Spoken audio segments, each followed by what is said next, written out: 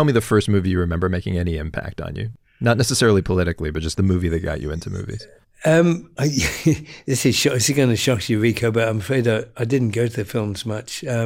We had a cinema in this small town that you would probably get bitten by an insect if you sat there too long. The fleas would inhabit the upholstery. But they used to show French films and Italian films, post-war films, and I remember seeing European films when I was in my teens. That's remarkable that your first film experiences were foreign films, really? I saw some English films, but they didn't make a big impression. You see, the big attraction of the French films is they were always slightly naughty. So I remember La Ronde. I love that it's like I'm talking to one of the great moral voices of, the working class. But the thing that got you into movies was because it was a little skin. Oh, yeah. Oh, well, never underestimate the carnal longings of a teenage boy. That is director Ken Loach, who grew up, much to his surprise, to become one of the most celebrated filmmakers ever. For nearly 60 years, he has made movies about the struggles of working people in the UK, like the title character in I, Daniel Blake, an injured worker who won't jump through hoops for his disability benefits. You could lose everything. I've seen it before. Good people, honest people, on the street. Thank you, Anne. But when you lose your self-respect, you're done for. That one earned Loach his second Palme d'Or at Cannes. He's one of just 9 directors to ever win it twice. And this year at Cannes, he debuted his 28th movie called The Old Oak. He says it might be his last. I'm Rico Galliano, and welcome back to the Movie Podcast. Movie's the streaming service that champions great cinema. This show tells you the stories behind great cinema. Season 5 is on the way. Till then, here's another special episode. It's my interview with Ken Loach. I can't think of a better guest here at the end of what's been called hot labor summer, when basically everyone everywhere has been on strike. You are going to hear Ken talk about his early life and his political awakening, how he makes his movies feel as real as they do, and about The Old Oak, which hits UK theaters this week, September 29th. It is the tale of a pub owner in a dying industrial town who decides to help out a Syrian refugee named Yara. Do you have the camera on you? Yeah. Could I please have a look? Thank you. If you've got a moment and you come back to the pub with me, I may be able to help you. Now? If you've got a moment, yeah. Which leads to a friendship that'll either unite that town or blow it completely apart. But since it's not every day I get to talk to a legend, I decided to start from the very beginning. I asked Loach to tell me about where he grew up. In the Midlands, the industrial heart of England. My dad was an electrician. He learned apprentice in the coal mine. Decided he would rather work in a factory than a mine, which he did. And he was in the maintenance department, which meant that he worked Monday to Friday, Saturday morning when the factory was running, and Sunday morning when the factory was closed. So he worked 7 days a week, which was pretty tough on him, which meant didn't see, well, I saw some of him, of course, but he worked his socks off, poor man. I mean, obviously, given the nature of your films and your politics, I zoom in on that. Was that kind of your first inkling, for lack of a better term, of the sort of struggles of working people? Not really, no. I mean, my dad's family were working class. He was one of 10 and the rest were miners, the men. So I knew the life, but my dad was, he worked solidly and his income was regular and he did quite well in the factory. He was a bright man, so we never struggled for money. And he wasn't political at all. So I wasn't really political till I was leaving university. Really? Yeah. Was there a moment where that it suddenly occurred to you, like things are bad out there? Well, it was more sense of there was a struggle and there were two classes. 63, 64, 65 were the key years for me when I was, late 20s. I worked on a series on TV called The Wednesday Play, and it had the brief of presenting contemporary fiction in the prime time after the news with new writers. And I was working with people who were political. Listened to them. I joined the Labour Party. I worked for Harold Wilson, the new Prime Minister. He had a radical vision, or so it seemed. He spoke of the white heat of the new Industrial Revolution, and it seemed as though the world was going to change. But within a year, we realised the world wasn't going to change. That's kind of like a galvanizing thing for you. It's like you had all this expectation and then it was dashed. Well, it was. So that alongside the fact the 60s were a political generation, the student revolt, the factory occupations, the events in France, those were the times when a lot of people I knew became absorbed in revolutionary politics. I read the books, I went to the meetings, and the ideas stuck. Like Darwinism, and evolution. It's the next step, really, in mankind's history, socialism. You mentioned you were directing at the BBC. Not too long after that, you moved on to features. Who were some of the filmmakers whose work you were drawing on or who appealed to you? They were the Italian films. So Antonioni and De Sica films. Cassavetes I saw. I remember Cassavetes films. They touched me. Films with film stars never really got to me. It's funny, but they never did. Why do you think that is? I mean, like I'm working for an art house company, but I loves me a blockbuster. I don't know. I don't know. I just found them too heavy-handed, I think. I had to explore a bit more than just something that, hit you over the head. What filmmaker or artist kind of first made it clear that you could combine film and politics? I never thought of it as combining politics. I just thought of telling stories of contemporary life. But once you do that and you explore the characters, then you have to think, well, how do they live? What choices do they have? What struggles do they go through? What forms them? What kind of income do they have? How do they get it? The basic questions you have to ask about a character. They have political implications. So it's not a question of just introducing politics. It's a way of telling stories that reveal society, I suppose. But I mean, there's lots of filmmakers who make movies about modern life that they don't go to the level of politics that your films do. I mean, I'm thinking of your movie Land of Freedom. Actually, in a lot of your movies, there will be scenes where characters sit around and they'll literally kind of debate their political and economic situations. Why is that how stories come out of you? Yeah, I mean, it happened in Land of Freedom because they were faced as people were at the time. It's not let's pause and have a political discussion. It was we have a problem. What are we going to do? I mean, if you pause for politics, it's bad filmmaking. Mm-hmm. But on the other hand, people do in real life talk politics. If you're engaged in a strike, you talk politics, and that's legitimate. I mean, Shakespeare's history plays are full of people gathering round, arguing over a political way forward, or how to get power, or who's betraying who, or why should someone be kicked out, or why should somebody be put in their place, or whatever. Why get rid of Caesar? It's a legitimate, dramatic confrontation to express, and to express in political language. It's their language, if it's the language of the characters. What it can't be is the language of the author or the director. Mm-hmm. But in most of the stories we've done, which are, just daily life, the political struggle is lived. I mean, we did one called I, Daniel Blake. Nobody speaks politics in that film. It's just the struggle of a man to survive. Or in the one, that followed it, Sorry We Missed You, about the gig economy and casualised labour. It's just a family dealing with the consequences of insecure work.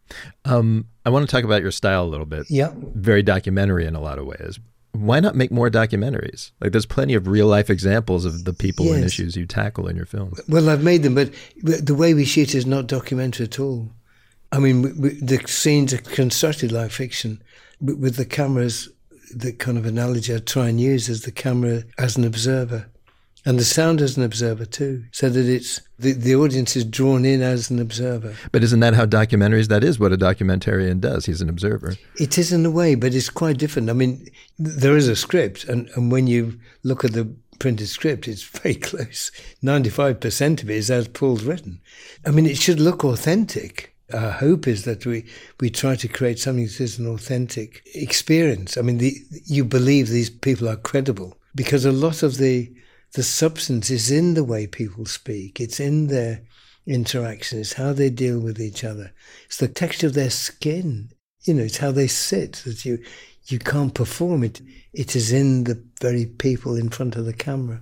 My understanding is that for I Am Daniel Blake, and I wonder if this is typical of your films, that to get that, you shot in sequence and kind of parceled out the script as it went, so the actors didn't know what was happening until they started shooting it. Yeah. I mean, I've done that since, back in the 60s. How did you hit upon that? Well, when I was doing police theatres, I was just beginning. We would do the conventional thing. We'd have a read-through. I would rehearse them for 10 days. We'd go into the studio and record it continuously because tape was too expensive to cut. And at the read-through, they were all brilliant. And I would direct them for 10 days, and they'd gradually turn into pretty awful. And I realised I'm doing something wrong. So we cut out the read-through, do a lot of little improvised scenes about what might have happened before the film began. You build the relationships in a kind of an improvised way so that you get to the relationship that is written in the script, but you've arrived at it in a way that's instinctive rather than cerebral. Let's finally turn to The Old Oak in the time we've got remaining. Yeah. You have said this could be your last film. Did you know that when you started making it? I've had the sense for the last few years that I'm on borrowed time, as a director. I mean, it needs a lot of emotional energy, really, just to... I mean, I'm lucky. I've got, we're an amazing gang, of people and camera, sound, design. Paul Laverty's a wonderful comrade and colleague and pal. Your screenwriter, yeah. Yes, I mean, I'm his director, I think. He's not my screenwriter. I mean, the prime creative act is the man who confronts the blank sheet of paper. I'm really aware of that, and a huge respect for the writer and the producer, of course, Rebecca. And we've worked together so long, our little group, that we are a team, and it's not me saying do this, do that. I mean, they'd look at me askance. I mean, everyone is a partnership, and I know we share the same aesthetic, so everything will work in the same direction. But nevertheless, on the day you're shooting, someone's got to drive it. So when you started making that film, thinking that it might be your last, to what extent did that dictate the subject matter? Like, this could be my swan song. Not really. I don't think it did. I think it was just that story. Two communities, how are they going to survive together? How did you or Paul Laverty hit upon that story? Well, we've done two in that region. In one idea that's been consistent for a long time is the consequence of the old industries being closed down, like coal mining, shipbuilding, steel, nothing being put in their place. So the communities around, say, the coal mine just wither away and people are left abandoned. And that's been a story we wanted to tell for a long time. So how do we tell it? Well, Paul had the idea that if a group of refugees from Syria come, you reveal the nature of that ex-mining community in how they respond. And some will respond with the solidarity of the old miners' tradition and the miners' union, a great solidarity, brilliant tradition. And some will respond with, why us? We've got nothing. Why aren't they sent to an area where there is more wealth? Why us? And then out of that becomes a breeding ground for racism, really. Why us? We don't want foreigners. We don't like foreigners. We don't want them here. There's a progression, a downward spiral that can lead you into racism from a legitimate grievance. What do you think makes one, because your main character is one of the ones who welcomes them. What do you think makes one man care about people not like him and another man hate them? I mean, he's reluctant he does welcome them, but he's quite reluctant because he's running a pub and the people won't come, if he's seen to be too with the refugees. But yet he does. He does because he has a history in his life of being a community activist. But his big friend, Charlie, schoolboy friend, he's out of the same background. And it's very little for him to take a different course. People just get pessimistic. There's no hope. What can we do? And now we've got another bunch coming. Dear God, what more have we got to suffer? Funny, innit? They always put them round here, but they never put them in Chelsea or fucking Westminster. Well, of course they don't. They don't want them living by them, do they? That's why they're dumping them on us by the fucking busload. Exactly. I mean, I'm not against refugees, immigrants. I mean, God, my father was Irish. But there's fuck all in this village now. And we're supposed to share it with that lot. We don't even know them. And if you say anything about it, all the poshwangers make you out to be a racist. I'm fucking sick of it.